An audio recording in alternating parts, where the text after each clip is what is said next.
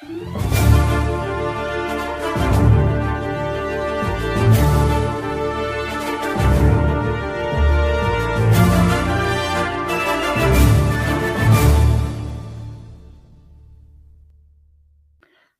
viewers, and welcome back to the Star Trek Hit or Miss podcast. This is episode number 7, and this is a different type of episode. We're switching things up this week. You'll have noticed by the thumbnail and the tweets that I've been putting out that we are doubling up on our episode reviews because we're reviewing short treks, so we'll be doing 2 of those. But as well as doubling up on episodes, I'm doubling up on guests this week. I have 2 guests for the price of 1 from various places all over the world. So why don't you introduce yourself, and we'll start with you, Chris. Yeah, I'm Chris, Shelf Nerds on Twitter, and I'm from Florida in the United States. Awesome. And Dan? Hello there, I'm Dan. I am known on Twitter as Mr. Earl G, and I'm dialing in from Edmonton in Canada. Awesome. And I'm your usual host, Mike, and I'm just here in the northeast of England, as per usual, lamenting the crap weather. But so just to clarify, if we have any new viewers or anything, this podcast basically breaks down into sections. The first one is basically a getting to know you type thing where I launch some questions at my guest, or in this case, guests, just about sort of Star Trek in general and some favorite things. The second section is the hit or miss section, where likewise, my guests won't know any of the things that I'm firing at you, but it will basically be things from anywhere in the Star Trek franchise. And I'll have to ask you guys in order if you think it's a hit or a miss, and we'll debate back and forth. And because there's 3 of us, we'll actually be able to get an official consensus. I can basically act as a tiebreaker if necessary, I guess, for this particular week. And then after that, we will just go into the main section, which is the review of the 2 aforementioned short treks, that being Q&A and Ask Not. And then I'll just finish up with the usual kind of audience interaction. I didn't have a lot, but there was a little bit. So, yeah, that's all good. And so I will start us off with the first section, which is the section that I call Hailing Frequencies Open, which is my geeky way of being like introducing people to us all here listening. So what I'm going to do then is to ask you guys, first of all, what was it that first introduced you to the world of Star Trek, first hooked you in? And can you remember the very first episode you ever watched? And we'll start with you, Chris. Yeah, I was born in 1987, so my parents watched TNG, so I've been seeing it since I was conscious. I don't remember the first episode of TNG that I watched, but I do have a distinct memory of like Data sitting at the science station and Geordi and Picard leaning over him. That's right. All I have. That doesn't narrow it down, but fair enough. Not at all. Awesome. So your very first exposure was probably just random episodes of Next Generation then? Yeah, I remember coloring and my coloring book laying in front of the TV as my parents watched it on Sunday afternoon or something like that.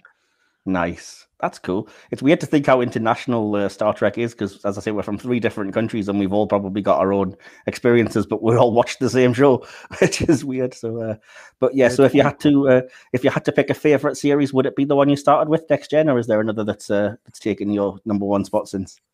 Pre-COVID, I would have said Voyager. Right. Post-COVID, I found in moments of anxiety and stress, I kept going back to TNG, so I have to say TNG. Fair enough. I think both of those are pretty, what's the word I'm looking for? Soothing, I guess, in a way. Yes, not overly tense and not quite as ongoing story arc as something like DS9 or Discovery. So, yeah, cool. And Dan, can you remember what your first episode was or your exposure that got you interested in Star Trek? What hooked you in? Well, I'm a little older, so I grew up in the 70s, and so Wow.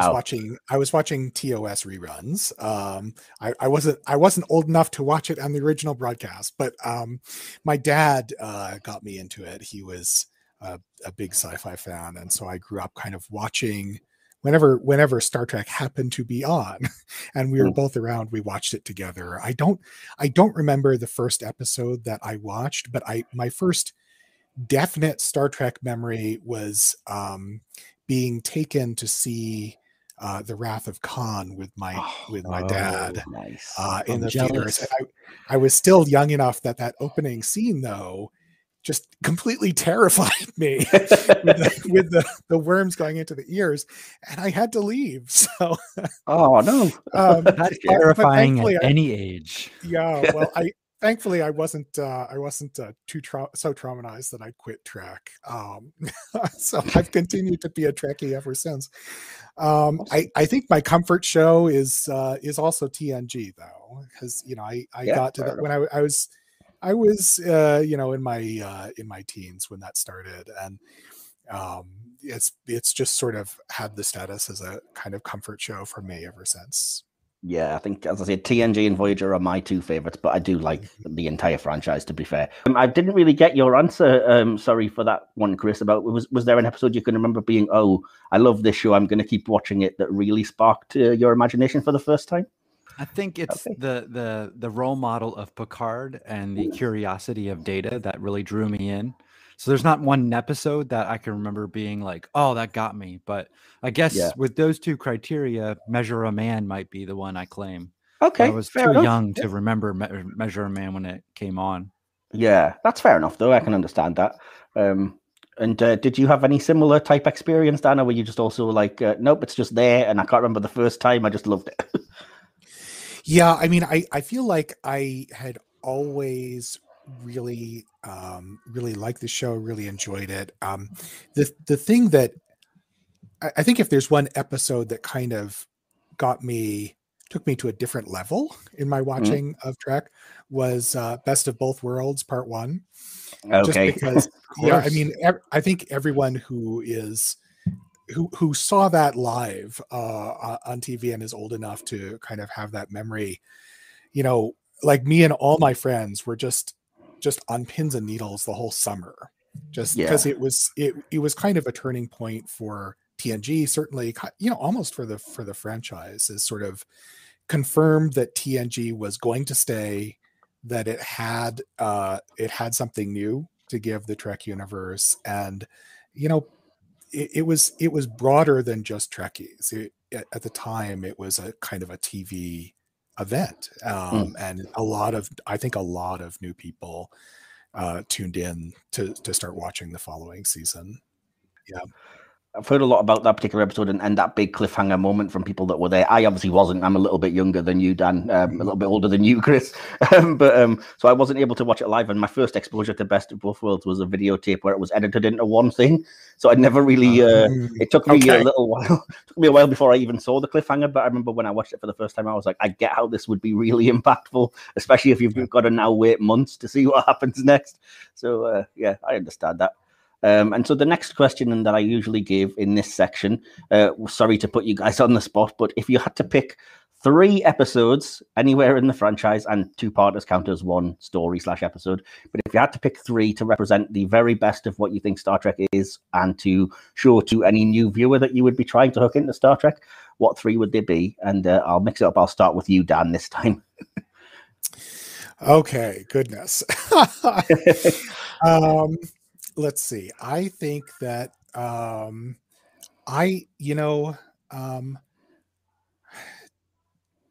to start someone off, to be honest, if I would go with one of the new series, right? Okay. Most likely Discovery, just because unless someone, like, for instance, if I knew someone was my age, like knew a lot of older TV and was able to process, older TV, because otherwise, if I wouldn't want to sort of start someone off with, I'm not going to say to like a 20-year-old, oh, you've got to start with, the Cage, and it's just going to look so dated and so out of. So I don't think I'm going to offer you 3 separate episodes. I think if I wanted to just get someone into Trek or show them for the first time, I'd start with the opening of Discovery. Fair enough. And I'm going to use this opportunity to plug the episode, I believe it was episode 3, where I did actually show an 18-year-old friend of mine The Cage, which was the first episode he ever watched, because I was interested to see. And weirdly enough, he did like it. So as it turns out, Yeah, but Yeah, I mean, I didn't mean to say that no. all younger folks are too close-minded to watch older shows. Just No, I know what you mean, but I mean, I did give him the proviso that be aware it's very kind of 1960s, and you're not going to be wowed by the effects and things. But he's I know him because we're both Doctor Who fans, and so we're used to the kind of very basic 1960s Doctor Who effects. So I know he can look past that and kind of see story beyond some pretty limited budgets. So that's why I was like, I'm comfortable enough to let you start here. Most other people, I might be like, well, maybe jump into one with a bit better effects. But yeah. So failing that, then, do you have 3 episodes that you think you would see are the very best of what Trek can represent in your eyes, or not? Yeah. So of course, like I love the kind of more thoughtful episodes. So something like Measure of a Man is always great to me, or the Drumhead as well. Those I keep going back to TNG, but those things that really, something that has a perspective and an issue, and it's not really always the most heavily sci-fi kind of thing in Trek. It's I mean, even if Measure a Man, you're talking about an android, it's almost not about an android. It's about what makes us human, right? Yeah, it's about personhood. Yeah, right. So I think those are the kind of episodes that I would gravitate towards as being really the most meaningful to me. Fair enough. So if you were to see a Measure of a Man and the Drumhead, what would you slot into that third place? Would it be another Next Gen, or would it be? I think I would. Let's see. I don't know. I'll have to pass on picking out a single one as a third. Okay. In which case, I'm just going to give you Far Beyond the Stars, because I just want everyone to pick that one. So, sure. From TS9, because that was one of my choices. But so with that in mind, Chris, you've had plenty of time to think it through. So same question: what would be your 3 that you would pick as either the best or something to give new viewers to introduce them to what Star Trek can do? Well, I feel like that's 2 questions, because my list would be different for new viewers and fair enough for the best, right? Yeah, give me 2 lists. Cool, awesome. Yeah, I'll give 2 lists. The more Trek, the better, right? Exactly. Yeah. So for new viewers, I think I would go with Best of Both Worlds and Family as this kind of cinematic experience that touches on the big sci-fi action and the personal character storytelling. Yeah. Of course, with Picard and Family, but also Riker. I mean, Best of Both Worlds is a Riker episode that happens to feature Picard becoming the cutest. Yeah. Right. Well, someone has to be left in charge. That's the thing. If you don't have somebody bringing up that captain slot now that Picard's captured, then the episode kind of falls apart, doesn't it? Well, but before that, they're really exploring who is Riker now, and is he happy with who he is? Who does he want to be? All that kind of stuff. Yeah. So I guess I'll count that as 2 episodes. Best of Both Worlds is 1, Family as the second one. Okay. And then Far Beyond the Stars, I had on my list because awesome. I used to be an English teacher, and I used to teach Far Beyond the Stars. Awesome. In one of my units, and that would be some kids' first exposure to any Star Trek. They have no background knowledge, just that's it, and tears in the room from students. I can believe it. Yeah, Star Trek is window dressing to that episode, but it could be any sci-fi that they're kind of talking about, really, couldn't it? Exactly. So that's what I would show new fans, because I have done that. And then the best of the series, I mean, there's so many to pick from, but the first one that came to my mind is Latent Image from Voyager. Oh, I love that. That's one of my personal favorites that nobody ever mentions. That is super powerful. Yep. One of the best pieces of writing and acting in Star Trek. Yes. So Latent Image, best of Star Trek, Far Beyond the Stars will be on that list, though, too. Definitely. Yeah, definitely. And then to get a last one to round it out, I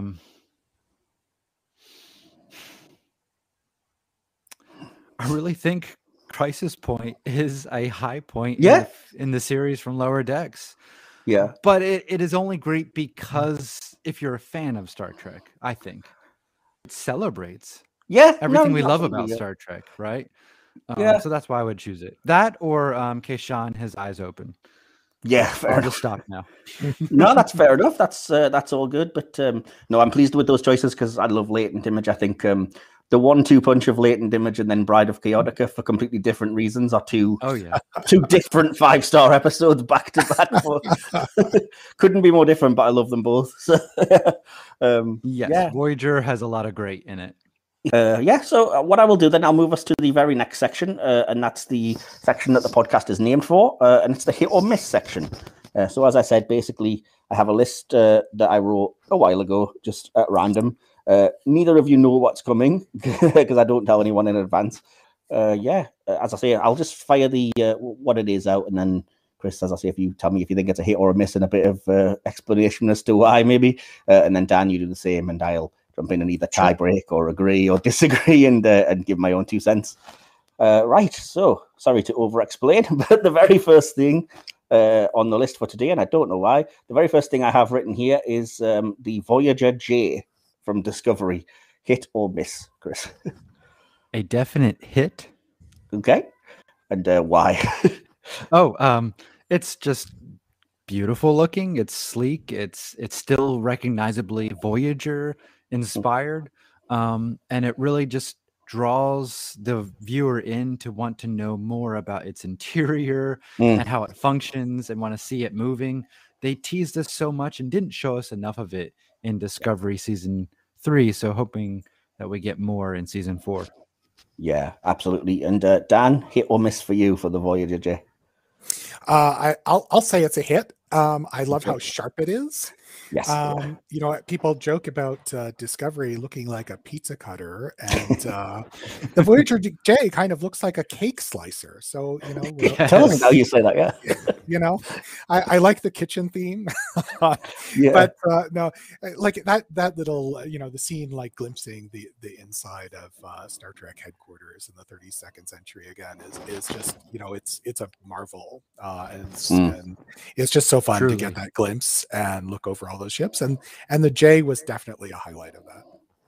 Awesome, absolutely. Yeah, I always think it looks a bit more like a can opener because of that just dead space at the back, the little rings. More than that, it suggests that Voyager became a really prominent starship in Starfleet history, that it continued on as a series of ships. So that's really cool to me. Yeah, I agree. I think it's a hit. I have slight reservations, but it's all things that are just because I want to see more, which has got to be, I've got to therefore say it's a hit, because I love the way the design looks. I love the little enhancements that they gave it for Star Trek Online, just to give it a bit more detail and show you kind of where the weapons are and stuff. And yeah, I just, I'm personally very on board with the detached pieces and the cells and everything. I know some people aren't, but I'm fine with it. And I like that it does just evoke the shape of the kind of Intrepid class Voyager, and you can almost immediately see, I get the lineage, I get what it is, you know.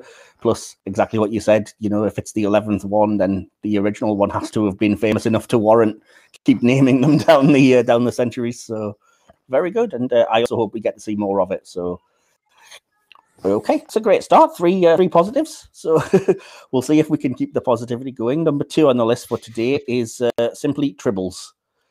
Chris, hit or a miss? Ooh. A miss. Ooh, controversial. Yeah. I mean, they're fine. They don't excite me. The Trouble with Tribbles is a fine episode, but I don't go back to it much for comfort, and I know some people do. It's a lot of fun. I prefer the DS9 rendition of it.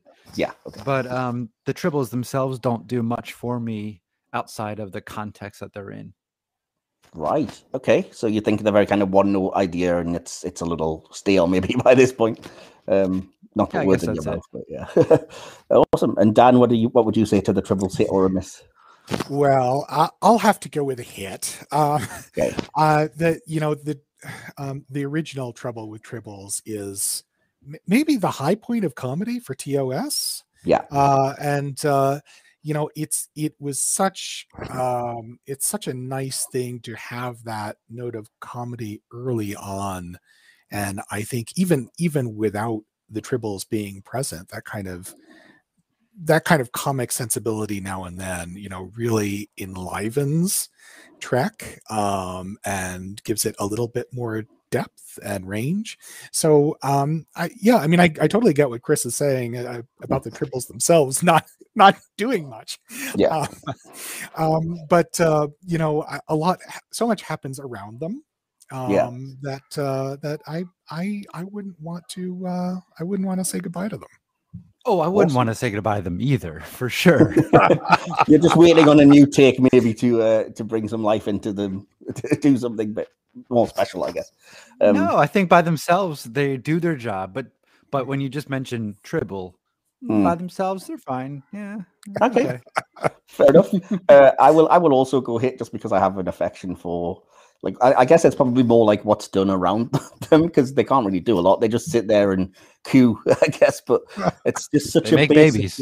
Well, yeah, and reproduce a lot apparently. But yeah, I just think whoever it is that came up with the idea, it's kind of weirdly ingenious that it's become part of the collective kind of pop culture consciousness that even non-Trekkies probably know what a Tribble is. There's been many a time I've been over at my grandparents' house, and my grandma tells off my mum for leaving Tribbles lying about because she just leaves rolled up hankies. She's not even that huge a Trekkie. It's just kind of like it's become the kind of lexicon for anything that spreads around and you can't get rid of it. So I like that Star Trek kind of has that place, but also I love how well that little thing is played for that comedy in Trouble with Tribbles, especially, and also, like I say, Trials and Tribulations and things. And even though I wasn't a fan at first, even The Trouble with Edward, the short Trek, really has grown on me because I've watched that about 4 times. The first time I was really kind of like, this isn't canon, I'm not having it. And then the more I watch, the more I think I appreciate what it's going for. So I did find that more interesting use of the Tribbles, for sure, as an origin story for them. Yeah. Yeah. I mean, it fits the tone and everything of their stories. And like I said, once I got over the kind of, because there's always kind of that little sci-fi nerd in me that's like, this is new information, I'm not having it. But yeah, I think it was good with what it did, and it's good having good comedic and good actors involved. So, but that's neither here nor there. So either way, we're sorry you're outvoted on this one, Chris, and we're seeing the Tribbles for it. The Tribbles live on. They do. Don't they bloomin' always? Perhaps I'm part Klingon. Maybe so. We'll be beaming them to your engine room imminently. So the next thing on the list, we've kind of vaguely touched on, I guess. The next thing I had on my list for today, hit or miss Beckett Mariner. Chris, what were your thoughts? Oh, a hit. Okay. Not at first, though. I found her to be trying too hard. Right. To be awesome at everything and witty, but that's part of her character. Yeah. And it wasn't until Crisis Point that it really clicked that she's a fully fledged, fully explored, deep character, that really the conflict is about herself. Yes. And in that episode, she fights a holographic representation of herself. Yeah, very on the nose. It's a very well, but I like it. I mean, it really solidifies who this character is, that she's struggling to figure out who she is. I agree. Yeah, I think I can see what you mean. That at first you're kind of like, I'm kind of tired of this. I'm such a rebel type attitude, and then when you realize that is entirely a front, and she kind of wrestles with it herself, I think that really brings that character to life by the end of that first season. But anyway, getting ahead of myself. Dan, hit or miss for Beckett Mariner, would you say? I'll have to go with a hit. Okay. I absolutely love the character. I think that Tawny Newsome just brings this amazing kind of manic energy to her, which is sort of perfect for her as like the lead for this particular show. I think I'm a little bit glad that the show is putting less centrality or less effort directly on her for season 2. Not because I don't think that she's a great character, but just if season 1 was always the limelight was on her, and it would have had the potential to get a little old and kind of turn into a shtick.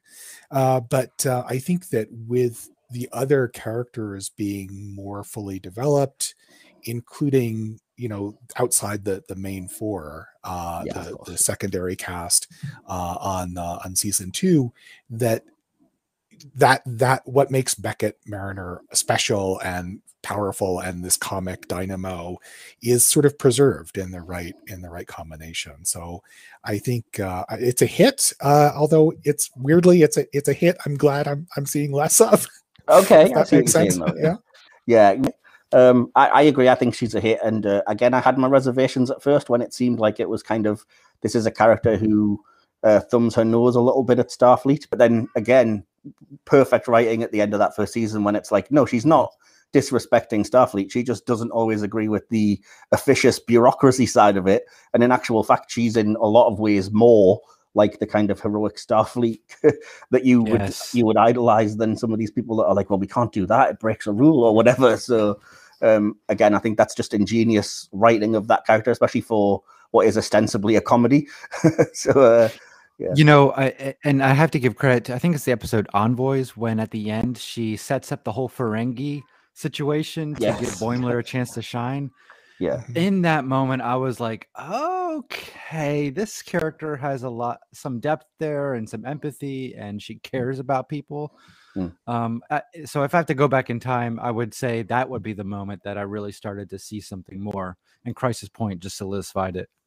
The very next thing on my list then is an episode from Star Trek Enterprise, and it's the two-parter In a Mirror Darkly.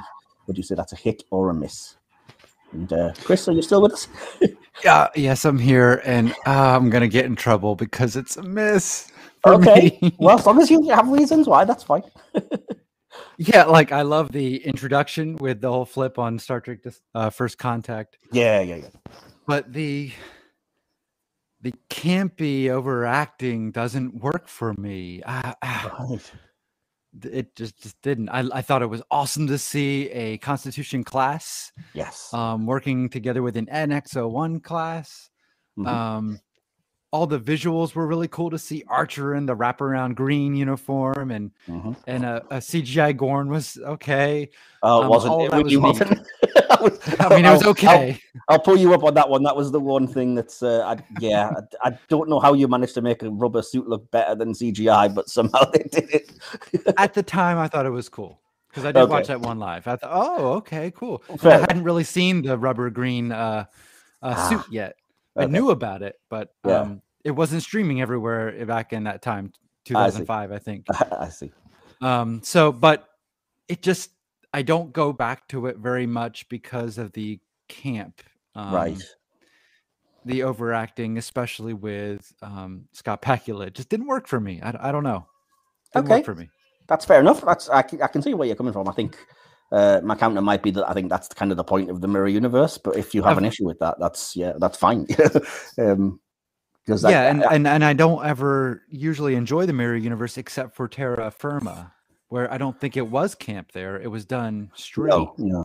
Right? Yeah, I think, when you've got an actress like Michelle Yeoh, I don't think she would really be capable of ridiculous over-the-top camp. But again, that was written as a very serious way to explore how this character wasn't part of that morality, I guess, anymore. But that's a topic for another day. But absolutely. Yeah. I see what you're saying. It's very arch, and whether it's designed to be or not, if you don't like that, you don't like it. It's perfectly fair. So, Dan, would you say a hit or a miss for that episode? I'm also going to say a miss, and for somewhat different reasons, though. I like Star Trek camp in moderate amounts, right? And so I don't really have a problem with that. But there's, to me, it's always seemed like there was really no reason for this episode in that series, right? Right. I don't think that the mirror universe, I mean, the franchise keeps coming back to it, sometimes more successfully than others. I think this might be the least successful of all the visits to the mirror universe. Now you're in trouble. Yeah, it could be. People can come at me on Twitter if they want. Don't say that, because they will. I got your back, man. I got your back. it seems like Enterprise. I absolutely love the show. I think it got short shrift. I think there's a couple times that they made choices like they were reaching or trying too hard to connect it to the rest of the Trek franchise. Yes. And this really feels like, trying to do a rehash when they should have been doing, new things. I mean, that's in some ways that was the best of the premise for this prequel series, is that they had a lot of freedom and a blank slate, and so this doesn't make the most of that. Dan, you made me think that if they just use those two episodes to push forward the forming of the Federation, I mean, what an opportunity to do something new there. Yeah. Right. I'm just going to go ahead and, for the interest of balance, I will say I think In a Mirror Darkly is a huge hit for me personally, but for some pretty shallow reasons, in that I'm the absolute easy mark when it comes to fan service. So you show me a Constitution class ship, you show me the bridge, you show me a Gorn, bad as it was, you give me an actual reason why the Tholians look like that, show me the uniforms and everything, and I personally think the Mirror Universe works better when it's ridiculous. Like, it is basically over the top. These are the characters but evil and arch, and I like that a lot better than kind of Discovery's take, which is just like, what if everyone was a Nazi? It's just like, it's a bit close to the bone, but yeah, anyway. So well, I'm glad when people like it, because I can see that there's something there fun and likable. It's just not something I will spend 2 hours on. Yeah, no, and I fully respect that, but I just like the story that it's telling. And so the very next thing on my list then is very, very broad, I should say, but kind of topical, given that we've just had the Prodigy Star Trek panel today, and that is Catherine Janeway. Hit or miss, Chris? Oh, a hit. Okay. A definite hit. I mean, I can't wait for my daughter, who's 4.5, to grow up to the point where she can really watch Voyager and see Janeway as a role model. I mean, I'm a male, but I can see her as a role model. Yeah. That doesn't negate her faults and bad decisions. No, but those even make her even better, because even the worst decisions we make doesn't exclude us from making great decisions and making a huge positive impact. So Janeway, with her unique speaking pattern and her ferocity, I love her. She's definite hit. Awesome. And what about you, Dan? Yeah, I'll have to say hit as well. Janeway is, to my with my assessment, I mean, I love all of the Star Trek captains. I think that she might be the best leader out of all of them. And it's, amazing in the sense that, she's basically new as a captain. Then she's immediately thrown into this impossible situation and manages to actually get the crew home. It's just a remarkable feat for anyone. And I think that she, although to my mind, she's a little bit too much of a risk junkie. She'll always take the riskier option. But I mean, to be fair, this is a franchise that started with Captain Kirk. Sure. But risk is what we're on her.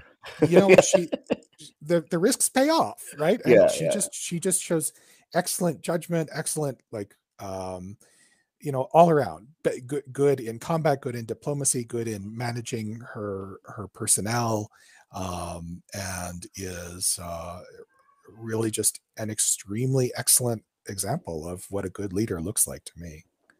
Yeah, I agree. I think massive hit, because obviously I like Voyager anyway, but I think for a reason that neither of you touched on, but you probably would agree with, I actually like that it explores that she can be flawed and she can be self-doubting, because she's not really in a position not to be when you're all alone on that ship. So I love moments like the episode Night, where it's basically just her almost spiraling into a depression about, like, it was my decision and I've stranded us here, and was it the right thing to do? And Yeah, I love in the early seasons, especially the kind of like, no, we're going to rigidly stick to these Starfleet morals because it might be all we've got out here, you know, even when it was incredibly difficult at times. And so culminating that in season 5 and 6 with her almost jealousy at the Equinox, which was able to, you know, abandon morality and find these shortcuts. The next thing on my list is just because I've never actually done an alien ship before. So I decided I wanted to write this one. So the Derek's class Romulan warbird. Chris, would you say it's a hit or a miss? Oh my gosh, an amazing hit. Okay. It's my favorite alien starship design because of its size, you know, and just the shapes are so unique, but there's still definite nacelles. You know, the Star Trek language is still there in the ship design, but it's still alien as opposed to the gray, cool kind of design of the Enterprise D. They're just striking. And whenever they show up on the screen, it's just imposing and a little bit of a thrill. I don't know. It never loses that thrill for me. Awesome. When I got the Eagle Mouse, just a regular model, it was so small. I'm like, this is disappointing. Oh. I should get the XL sometime. Dan, what would you say to the Romulan Derek's warbird? Well, you know, I think I'll go with a miss. Okay. I don't hate it. It's okay. But you know, the kind of eerie green that that they're usually lit up in is you know, it signals kind of sinister enemy, which is appropriate to Romulans. But I've never felt the need to pilot one or really to fanboy about it. It's just sort of, you know, I accept it as part of the universe. It just doesn't excite me all that much. That's fair enough. Yeah, I'm similarly in two minds about it, but I will, since I'm the tiebreaker, I will lean toward hit because I do think there's something about the basic silhouette and everything that really works, and the kind of the fact that it does have an almost bird-like beak at the front, and the empty space allows it to look like wings. But the ultimate selling point for me is just, how do you power your ship? Black hole. Simple as that. Miniature black hole. That's what we use. We're not afraid. So I was like, well, you know, you've got to respect that at the very least, haven't you? So, yeah. Well said. Exactly. Cool. But yeah, so I'll do one more then, and then we'll move on to the review. So the last thing I had for today, then, in that case, you guys, I don't know how familiar you'll be with this. It's the first time I've done something that's not strictly speaking canon, but I bought the model because it was on sale recently, so I'm curious what people think. What would you say about the Enterprise F? Chris, I will start with you. Well, let me look that up just in case. It's I think it's from Star Trek Online mainly, but it might have appeared in a couple of comics. The Odyssey class? Is that Odyssey what it class, is? I mean, yeah, specifically, yeah. Yeah, okay. So the first time I saw that, I really did not like how the neck is shaped with like the open slots around the secondary hull.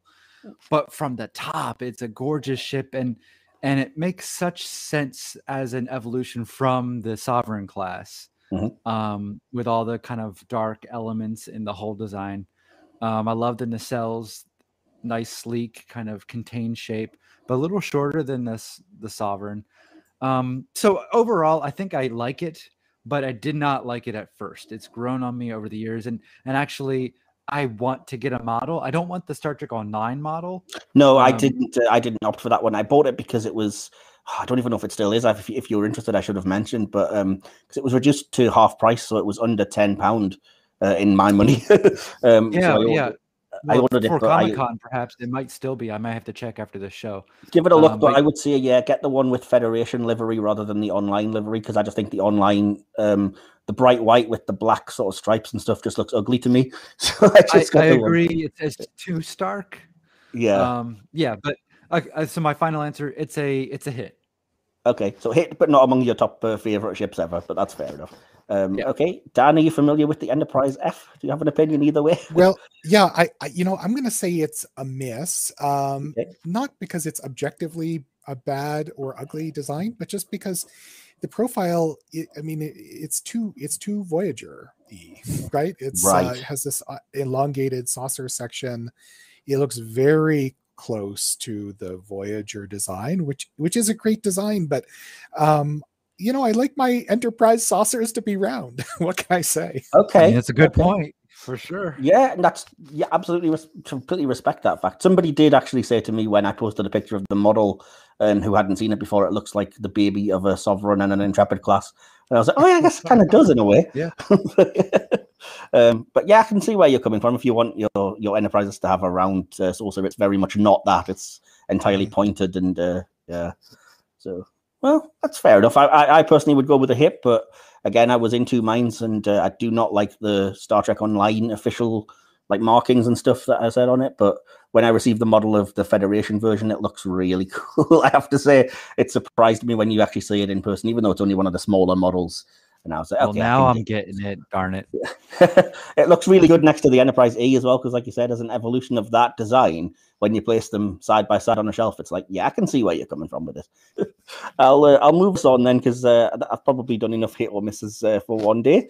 So I'll move to the main review, which, as I said, we're going to do a couple. So I will start with the episode Q&A, because we're doing a couple of short treks, and I've been informed, just as a little bit of feedback, that maybe I should give a brief synopsis, because some people may not have seen the episode or may need their memory jogging.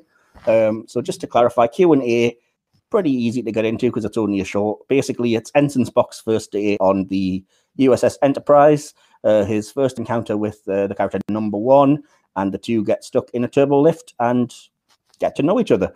There's not really much else to say beyond that. So with that in mind, Chris, did you have any first thoughts on Q&A?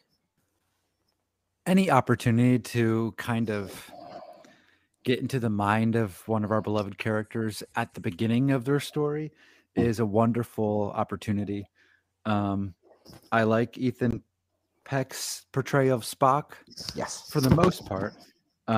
Overall, the episode is not one of my favorites in the end. Okay. Just the complete package. Okay, I love when a character is stuck with another character in an enclosed space. You get some good interaction. What about you, Dan? Do you have any general thoughts before we get into it about Q&A?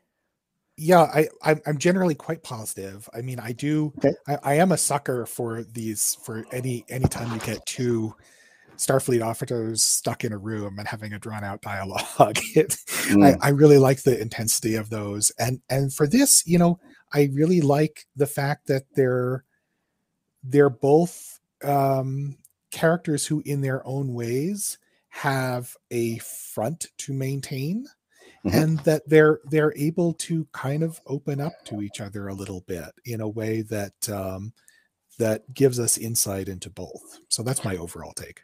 Absolutely. You've hit on something there that I did want to mention that I personally see in the episode, but again, maybe it's just me, which is that obviously during the cage, Spock wasn't the character we knew, as everyone knows.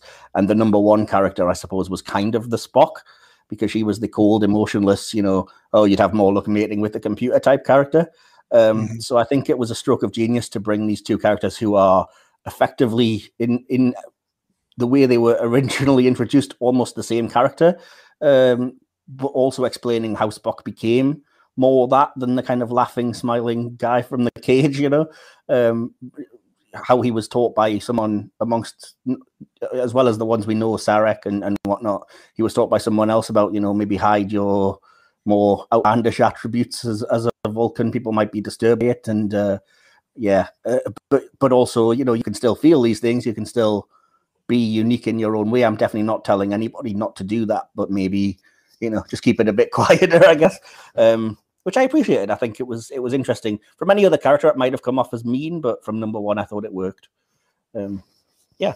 So let me just start as well by saying I really like the direction of the episode. I think whoever directed it, and I should have looked it up, I'm sorry, I always say that, but whoever directed it did a great job with kind of the hero reveals of Spock from the transporter and the various kind of weird Dutch angles as the turbo lift gets stuck, and the passage of time and making it look cramped and uncomfortable. I think they did, again, a fantastic job getting everything across that you needed to in what was about 15 minutes. So shout out to that, first of all. I do like as well that they have a lot of the original series sounds that are the same ones in the background, which I appreciate, because as I say, little fanboy touches like that I always respond to. This might be controversial. What are your two thoughts on this turbolift network, as we say it here? Chris, you want to go first? Oh, sure. I'm not a fan of the roller coaster turbolifts, and I don't use that as a derogatory. It's just I feel like that's the common language we've used. Because in the script, they say a lieutenant is going to propel down the turbolift shaft to save them, and there's no turbolift shaft to propel down, you know? Yeah, because it's on rails. Yeah, it's on rails. So there was an opportunity to either change the dialogue to match what's actually on screen or change what's on screen to match with what has been presented. You know, I don't want to be one of the people that get hung up on that. No, but it doesn't ruin the story. That's not why it doesn't hit for me. It is just one of the visual problems I have the most issues with in Discovery. Yeah, I probably would agree with that, but we'll go to you first, Dan, and see what your thoughts are on this movie. Yeah, you know, I don't mind, like, you know, I'm not the kind of person either who's going to react to a new design element and say, well, why didn't we have that in TOS? And but it just, you know, it doesn't seem like efficient spaceship design. Like there's a huge open space where with nothing going on in there. I'm like, what is this space being used for? Just to route elevators in weird kind of twisty configurations. It didn't seem to quite be the right way to design the interior of the spaceship.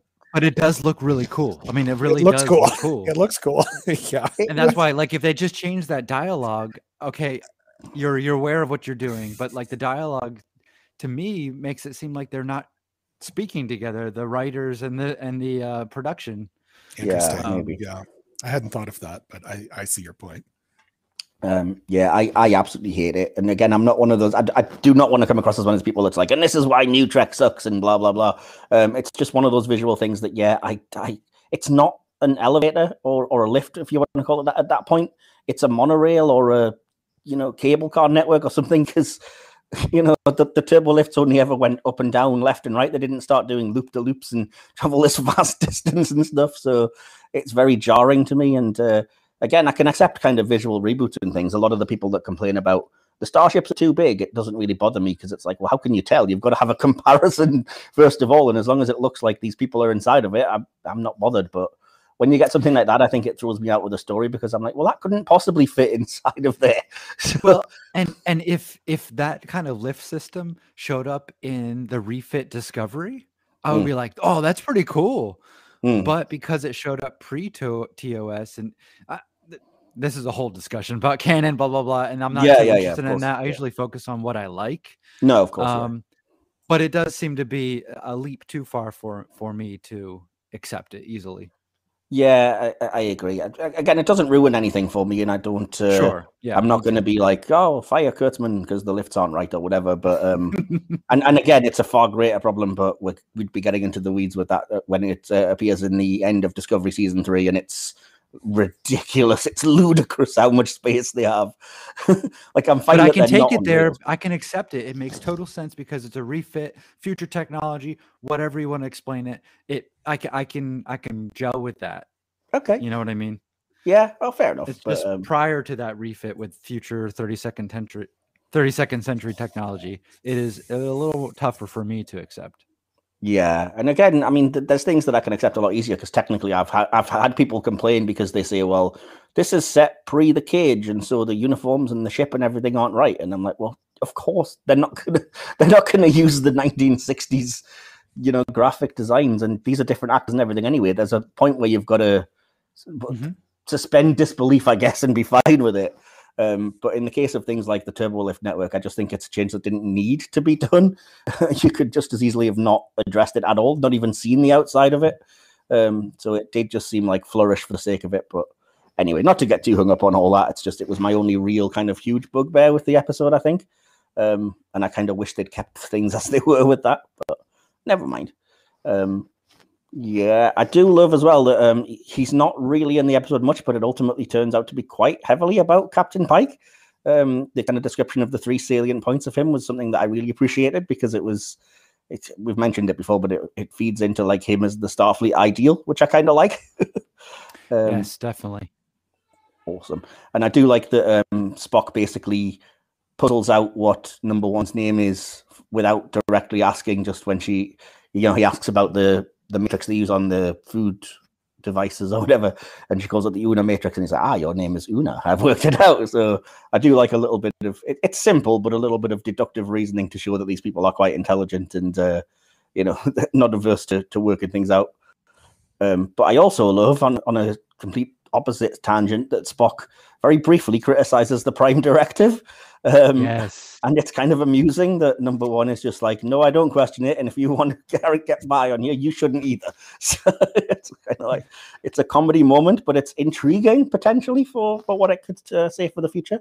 Number one kind of having this wanderlust about kind of looking at the stars and what that kind of did for her. Because there's very much a lot of that in this episode of that Star Trek, longing for more, I guess. Well, and Spock and Pike and number one share that at the end, which is it's probably my favorite moment in that short, when they're staring at whatever the star formation on the view screen. Definitely. So the next thing, just to get you guys involved again, because it was a question I wasn't 100% about, and I kind of alluded to it earlier, which is she addresses Spock smiling and says it's not what Vulcans do, and it's kind of disconcerting.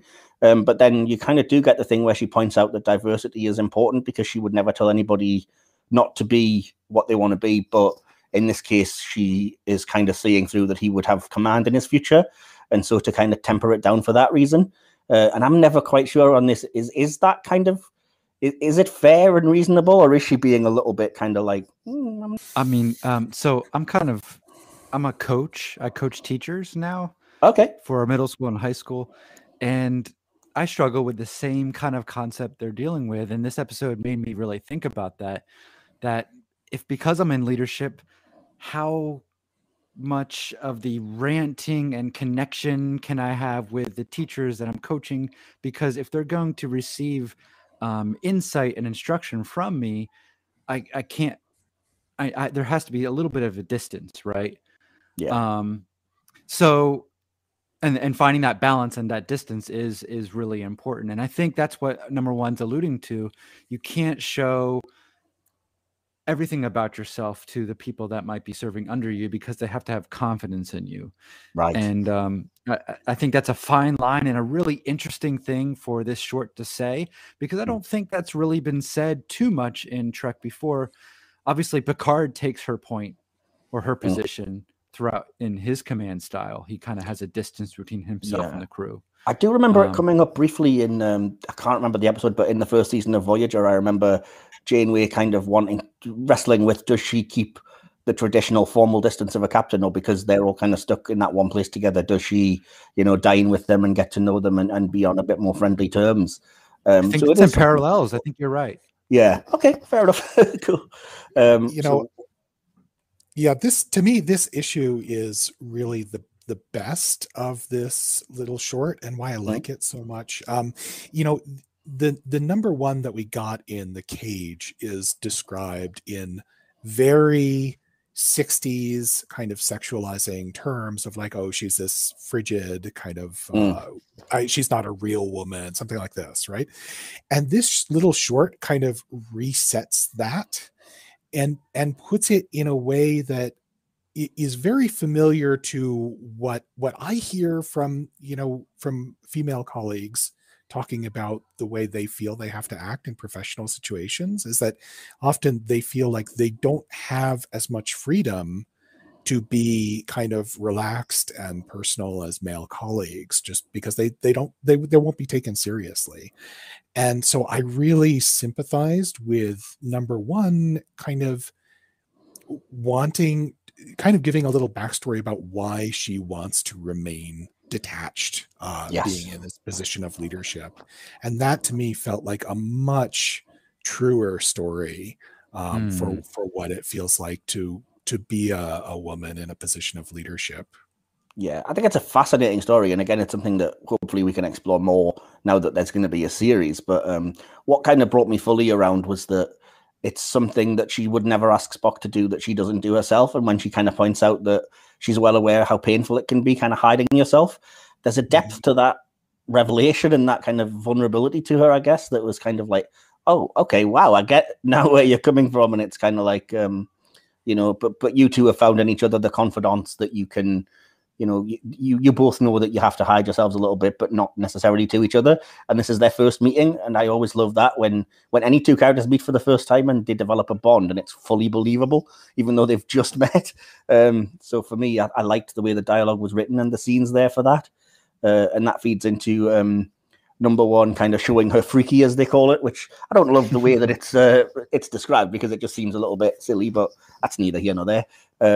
But I do love, and you guys may already know this, I love this story about the reasons why number one's particular thing is to be singing Gilbert and Sullivan, which is just because Rebecca Romaine can do it, which I didn't know.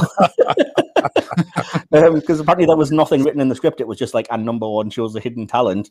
And then they asked Rebecca Romaine, do you have any hidden talents? And she was like, oh, I'm a traditionally trained singer who used to sing Gilbert and Sullivan, and I've never had to use it in any job. And they were like, right, that'll do. You know, that's really interesting trivia. I mean, because it works so well. Because that little, I mean, it totally fits a Star Trek. It does completely, yeah. Commander, right? Yeah, it does. But I think it also has that truth because it comes from the actress and because it is something that you can see she's connected to and kind of passionate about. Which, fair enough, it could just be good acting as well. But I think there is a little bit of a twinkle in her eye because she's like, oh, I get to do this now. So you know, which I like. I appreciate that. And again, it's just glorious when Spock joins in, and like I said, anytime it's an unspoken bond between these two characters, which I think is great. Yeah, I like again, it's a directing type decision, but I like that it's kind of silent after that moment and awkward, and then the music kind of cuts in from nowhere, and it's almost intrusive. Like, oop, it's interrupted a quiet moment here, which is nice. The last two notes that I have are just kind of geeky spots, which is the engineer Upjohn, who's trying to rescue them from the turbo lift. I noticed is Welsh, and I'm curious if that's a deliberate kind of reference to Scotty being Scottish. Yeah, secondly, it was really nice to see Lieutenant Amin again, who was in Such Sweet Sorrow on the Enterprise. So there you go. And yeah, finally, again, directing note, I love that it's very on the nose, but Spock, who has literally come to admire this woman on a huge level, literally watches her ascend like an angel out of the turbo lift, and it is very much played as that moment, and then that feeding into do Vulcans feel awe? They do, Captain, but they tend to keep it to themselves as a sweet little double meaning to cap off the episode. I absolutely love that. I think it's brilliant dialogue, fantastic writing. Can't really say much else beyond that. So, did you two have any other thoughts on the episode that we haven't talked about yet? Then, you know, it's odd in the beginning when Spock is in the other ship's transporter, the camera's panning over his ear. It's panning over his insignia. It pans over his fingers. And I'm like, would we do that with any other character? Or is it because of the awe we all have for Spock, the character? And those moments bothered me because it seemed more artificial than it should be. Praising this young Spock who is no one special yet, you know, in the universe at this time. So maybe that's why I like the short starts off, and I was just pulled out in that moment. And I like I said, I don't usually go with the things that I find critical. No, that's fine. To bring something to this discussion, I think I should go all in. That's fine. Yeah. And I would disagree just for not just for the purposes of disagreeing, but I do disagree because I think I like any director that's like, this is the hero shot. And ultimately, whether it's the Spock that we know or not, he is the hero of this episode. He's the protagonist. So to me, it kind of made sense, I guess. I can see that for sure. Yeah, but I get what you're saying. I mean, it perhaps overly fetishizes to a degree that's a little bit silly. Well, just think about Spock being revealed in Unification 1 at the end in TNG. He comes out of the shadows, and it's a great moment, but it doesn't like go on these icons of our culture, the ears, the hands, the badge. It almost pulled me out of Star Trek that it's emphasizing the icons of Star Trek in this story. Does that make sense? I don't know if that makes sense. It does, but I'm on the other side. Neither one of us are wrong, but I'm completely on board for that because yeah, I appreciate that being such a fan, and I can appreciate what they're doing because, like I said, I'm the sucker that's kind of like, oh, it's Vulcan ears, it's a Starfleet insignia, and anytime that you know, they very much play the awe and we'll get into it again with the next episode, but the awe and the wonder of being on the Enterprise. And anytime they do that, I'm always like, yep, absolutely, I'm there with you. I can and I'm very sentimental. I'm very sentimental, so I don't know why that bothered me, but it did. Yeah. So what about you, Dan? Did you have any other thoughts that we haven't touched on? Well, I'll just add to your discussion, not without taking sides on this. Okay, fair enough. But one little aspect of that initial opening that I loved is that there is just a moment where we get a close-up of Spock's mouth, and he has a tiny kind of half Mona Lisa smile going on there. Yes, I love that moment. Which does connect into the whole theme and the discussion of, you know, hiding yourself or self-expression. So I just do like that, those few frames, and that is fun for me. Awesome. That's fair enough. So what I will do now then, just for this particular episode, we'll go one by one, and I will ask for a conclusion if you guys have one. I know it's probably going to be on the fly, and then a score that you would give this out of 5 Starfleet Deltas. We'll go in order again, so I'll start with you, Chris, excuse me, and say, do you have a conclusion and a score for Q&A? Yeah, Q&A is a wonderful little introduction to Spock's first day on the Enterprise, and a fun back and forth between him and number 1. And I give it a 3 out of 5 insignia. Okay, awesome, fair enough. And what about you then, Dan? Do you have a conclusion and a score? Yeah, I think this is a wonderful little vignette. It could stand on its own, even if we didn't know anything about these two characters. But it's also giving me a lot of hope for interesting things to think about as Strange New World starts spinning up. And so I think I'm going to give it 4 out of 5 deltas.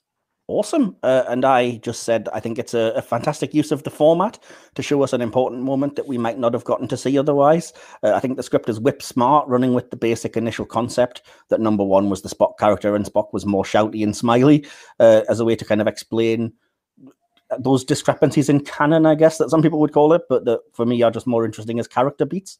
I like that it uses these facts to flesh out and develop both characters. I think the acting is breathtaking. The direction is perfect, but unfortunately minus points for the ridiculous turbo lift network and the fact that, yes, it is so brief and therefore it's a little bit unable to sit in some of the emotion that it engenders because it kind of has to by nature be a bit faster. And so, yeah, I also would have said 4 out of 5 stars. So yeah, good episode of Star Trek. That's what we gotta say, right? That's the average. Yeah, absolutely. I'll probably end up rounding it up, but yeah, 3 and 2/4s I do not think is a bad score at all. So we'll move on to Ask Not, which again, just to give you a quick summary, this is basically a young Starfleet cadet named Sidhu is on a starbase when a Starfleet prisoner is brought in, who is quickly revealed to be Captain Pike, who is basically trying to talk her into freeing him because the base is under attack by Tholians, or so it seems. And it's essentially a wrestling with, does she obey this Starfleet legend and do as he says, or obey rules and regulations and stick to her Starfleet training?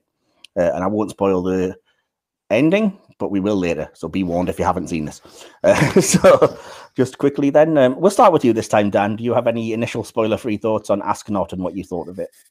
So my initial thoughts on it are that it is an interesting moment of what it might look like to be a cadet newly assigned to a post, and it gives us an interesting view on, you know, assessment and the relationship of command decisions to how much you trust your personnel. But there's also some big problems with it for me. So I'm kind of I have mixed feelings about this. I'm sure we'll get into it. We may end up agreeing or we may end up disagreeing. We'll see. But what about you then, Chris? What would you say, spoiler-free as possible, about the episode in general? I absolutely love this episode. Fair enough. I think it was you that requested we do it, actually. But there we go. Yes. Okay. I've written and produced a video essay on Pike as an archetype of Roddenberry's humanism, and this episode definitely factored into that. Right. I'll leave it at that. Yeah, okay, I can see that becoming a debate potentially later, but I'll move us in first of all to the bigger sort of themes of this. And I will say that again, the first thing that I've got to say, and sorry to be a broken record, great direction. I think the way that the intro is wonderfully unnerving and shocking. That unlike some of the other short tracks, it doesn't start with a title, so you're immediately thrown into like chaos, alarms blaring, and the camera not staying still. And so you get these odd angles and close-up shots and things. And then obviously the reveal of Captain Pike, I think, would be a great way to either end the cold open for a regular length story or to give you an act break kind of shock. And I think it still works, even though I do think the actual design of the mask is ridiculous. Could have just been a black hood. It doesn't need to be this disassembling mesh of weird metal triangles for no reason. In terms of the start of the episode then, which is the kind of, us being plugged into it and the reveal, what did you two have any thoughts on what you thought about that? Was it effective, or did you kind of not on board yet? Chris, we'll start with you. I was totally on board.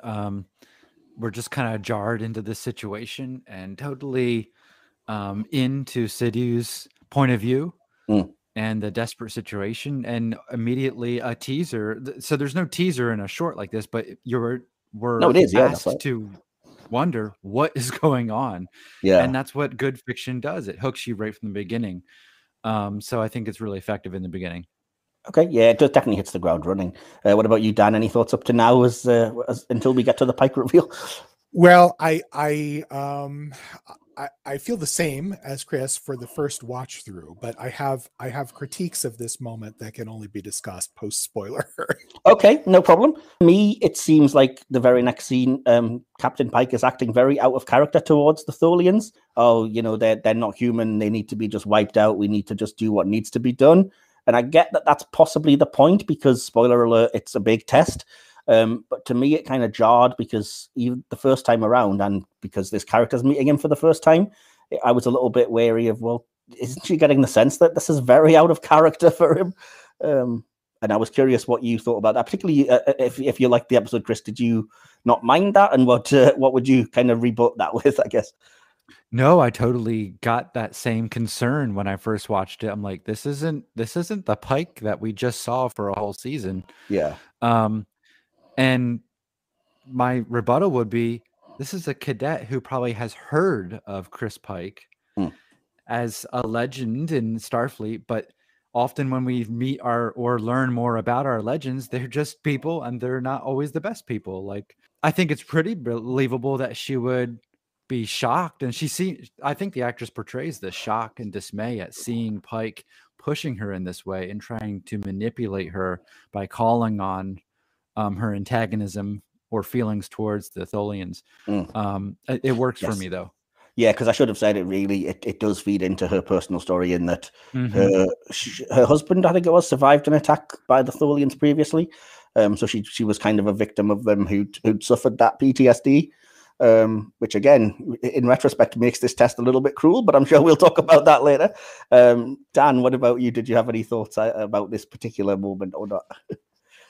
Well, it was fun watching this right after Q&A, because if we've been paying attention to number one's description of Pike, yes, then of course his sort of bloodlust to go after the Tholians doesn't make sense, and maybe that's a little clue as to where this is going. So I thought that was pretty good, and I appreciated that. Yeah, that's fair enough. Just as a quick geeky spot, I did like as well that the directive about in a combat situation, command falls to the vessel with tactical superiority. I did recognize that from Voyager. I think, Equinox. Yeah, I think it was Equinox or Equinox, absolutely. And it's almost word for word, which I was like, yay. On a more positive note, I do like how stalwart Caillou manages to keep throughout the episode. I like that she points out, loopholes aren't her style. But I don't love how aggressive Pike is in retrospect at this moment, because yes, we know with the benefit of hindsight, it's a test and whatever else. But to me, he just gets a little bit too close to being overly aggressive towards a very young woman, which is a little bit disconcerting optically speaking. I appreciate that. Yeah, sorry, go ahead. No, I will push against, like, that's the point of it, right? Yeah. To make her so uncomfortable and intimidated and threatened. Will she break with her oath to Starfleet protocol and regulations? Yeah. I mean, I see that because I felt that uncomfortableness Yeah. when he started acting so aggressive and like leaning towards her. I definitely Yeah. feel that every single time I see it, even though I know Yeah. it's coming. So I definitely Yeah. see that. Yeah, and again, in terms of the direction, in terms of what it's trying to get across, the music ramping up and the kind of tension that's portrayed as she points the phaser, it's perfectly done. But to me, it's just kind of a bit too jarring. Which, you know, maybe I'm not on my own with that. We'll see. But yeah. Well, to me, in that moment, I'm cheering for her. Like, I'm totally Yeah, of course. now. She's the protagonist. I'm like, she is awesome, and she will be an amazing Starfleet officer once she graduates. I really want to see more of Cadet Sihu. But I do like that Pike does seem genuinely sorry when the kind of simulation's over. So at least there is that. He genuinely is apologetic. And he calls out that it's inhumane. And some people might see it as that way.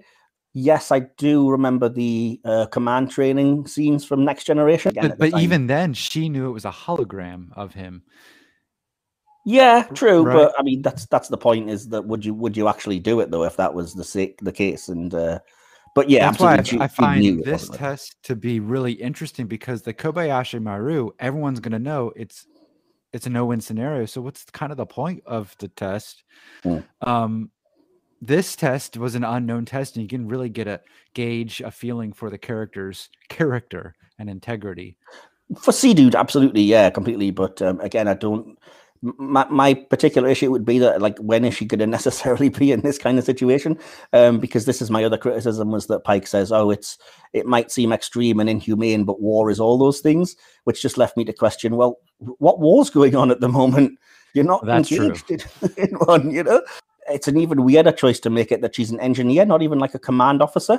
So the odds of her having to make any of these decisions are pretty astronomical anyway, which jarred a little bit. And yeah, I just thought, I don't love this idea that Starfleet is, oh, we're always ready for war, we've got to be prepared, because to me it was, what you should be testing is how well can you use sensors and scan a planet for life forms and stuff. It's fair that it didn't resonate with you as matching with your Star Trek. Yeah, absolutely. My other thought, first of all, I know it's a geeky thing, but engineering is almost as stupid as the turbo lifts. It just looks ridiculous and not like engineering on a Constitution class ship. It's huge. It's just completely unnecessarily huge and complex, and just looks silly to me. But again, I can live with it. But enough from me. Dan, we've went right the way through. So what were your kind of thoughts and critiques on the episode and the general idea? Well, okay. So assuming that spoilers are now okay. Yeah, no, I've gone for it. Yeah. I think that the initial moments of this are good on a first watch through. It really does serve the function of immediately drawing us in, getting us on the edge of our seats, raising the stakes, and that's fun. But on a second watch through, once you know how it ends, and you know it's just a test, it really is a bad kind of sour note for me, both for inside like in-world reasons and for writing reasons, because it's not just like there's red alert alarms going off. There's actual explosions. And Sidu is knocked to the ground. She is completely uninjured, but she could easily have been very seriously injured. And okay, in world, if Pike was willing to authorize explosions that could possibly maim a cadet in order to do this little test, then that's incredibly reckless and terrible decision making. I guess, and so that's a sour note. But then also, just I don't like it when writers do this, right? And that is to kind of when there's going to be a big reveal, right? And then you get sucked in, but then after the reveal, something previous to the reveal from the beginning or middle of the story doesn't make sense anymore once you've had that reveal. Right. To me, that's cheating, and that's just bad writing. And so that really it always bugs me when I see something like that, and so this is an example of it. I'm a little sore about it. Fair enough. Personally, I didn't really mind or get into the weeds as much about the kind of, oh, there's explosions and you might get hurt kind of thing. Not to say that it's not valid, but to me, it was very much a background consideration, I guess. But yeah, I can see where you're coming from, though.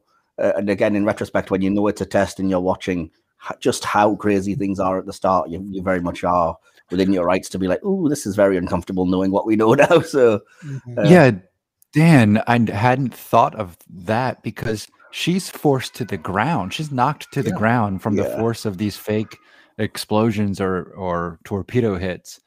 That is pretty intense. Yeah. Which I would get in big trouble if I tried teaching like that. Yeah. I mean, I get it from a TV drama standpoint, but ultimately, like you said, if this was an actual test run by people who are meant to be as nice as Starfleet, maybe number one needs to be reprimanded for just how realistic she made the simulation, I guess. Yeah, this is just turn the shake-o-meter down a little bit.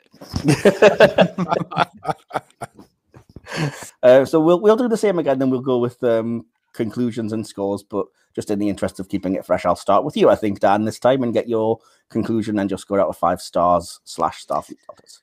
Sure. Well, I mean, apart from that, I do think it's an interesting test, right? And it focuses a lot of our attention on an important aspect of this franchise and how things work. It comes down very clearly on one side of a debate, where elsewhere in the franchise, disobeying orders is sometimes the clearly right thing to do. Yes, true. But that's fine, and it's fine to have that tension and because these are both important parts of the series as we know it. So I like it. With the sour note that I mentioned, I'll just give it a 3 out of 5 stars. Okay, fair enough. That's still pretty good. So, Chris, what about you? Your conclusion and score? Well, I think what the character trait that marks Pike the most is his integrity for me. Okay. And in this episode, he's testing the integrity of Cadet Sidhu. And for me, like Mike, I saw your issues were with how Pike's portrayed, but my attention's completely on the cadet the entire time. This is her story in my mind.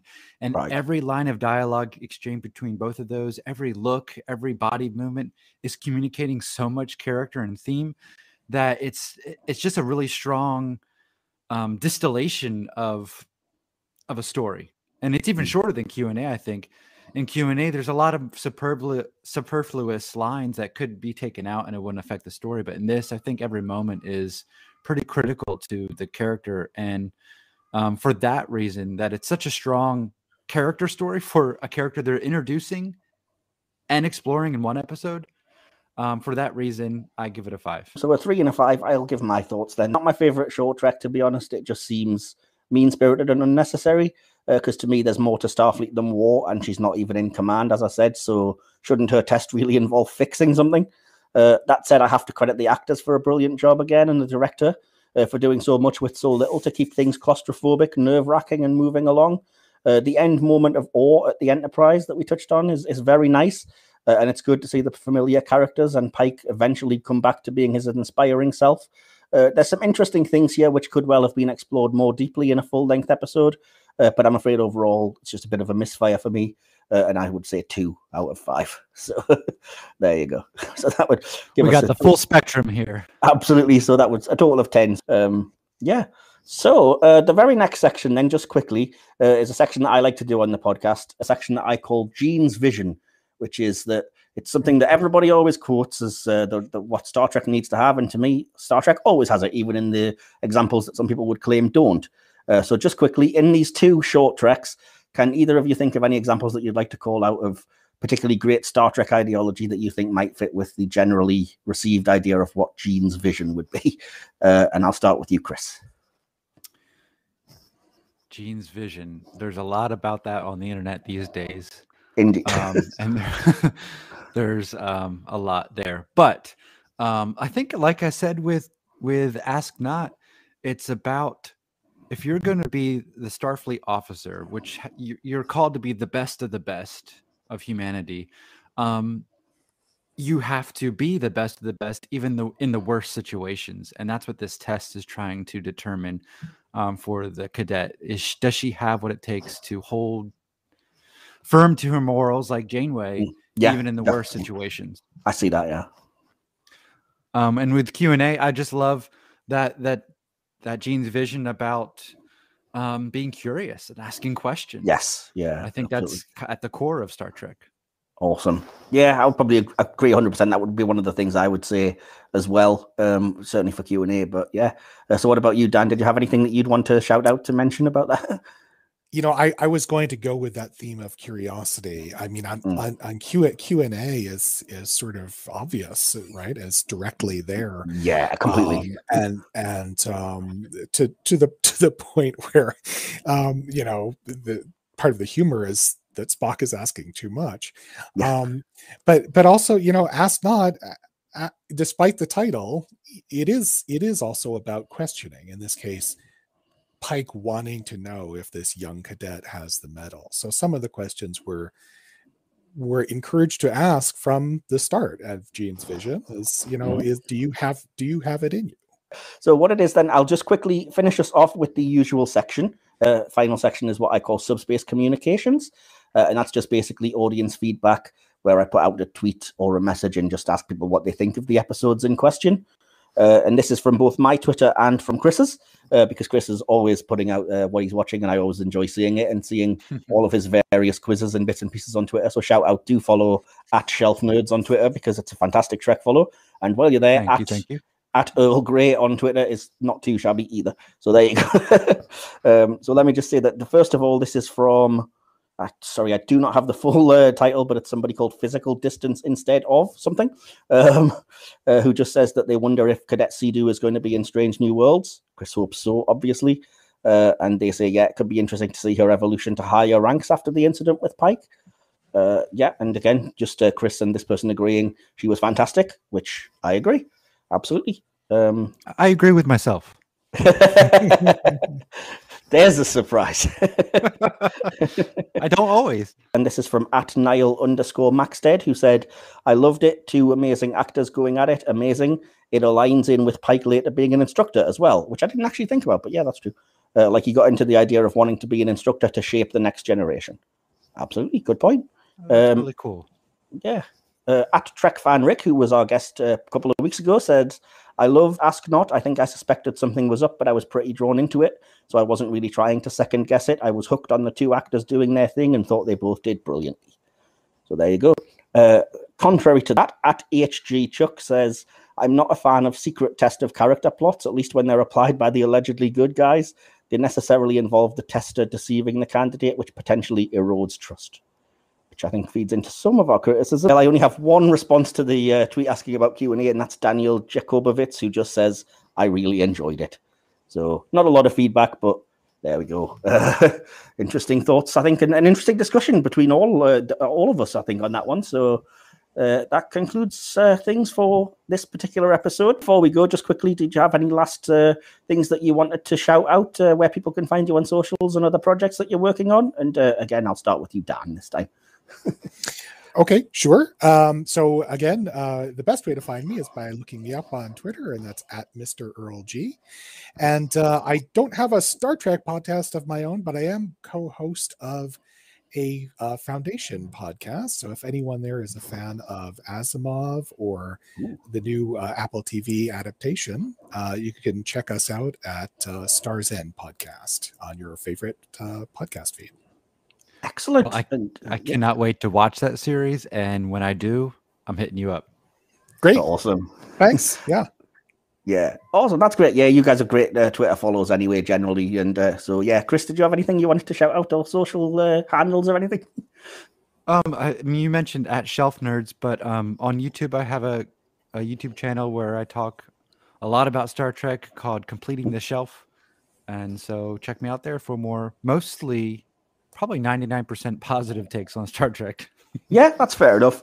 And I think we all love Star Trek, and we're all definitely not the people that are like anything would ruin a franchise that we love. And I I like that we can have interesting debates, disagree, and still remain friends, because so far on the podcast, I've had that with every one of my guests. And once again, you two have been fantastic just to talk, to have, differing views and yet fully understand each other, and to talk Star Trek, which is always fun. So hopefully we can, yes, hopefully we can still all stay in touch via Twitter and stuff, and maybe even talk again on a future podcast as things develop. But in particular for this series, join us again next week when I am going to be joined by two friends of mine. They are a couple. They are Andy Kemp and Phil English.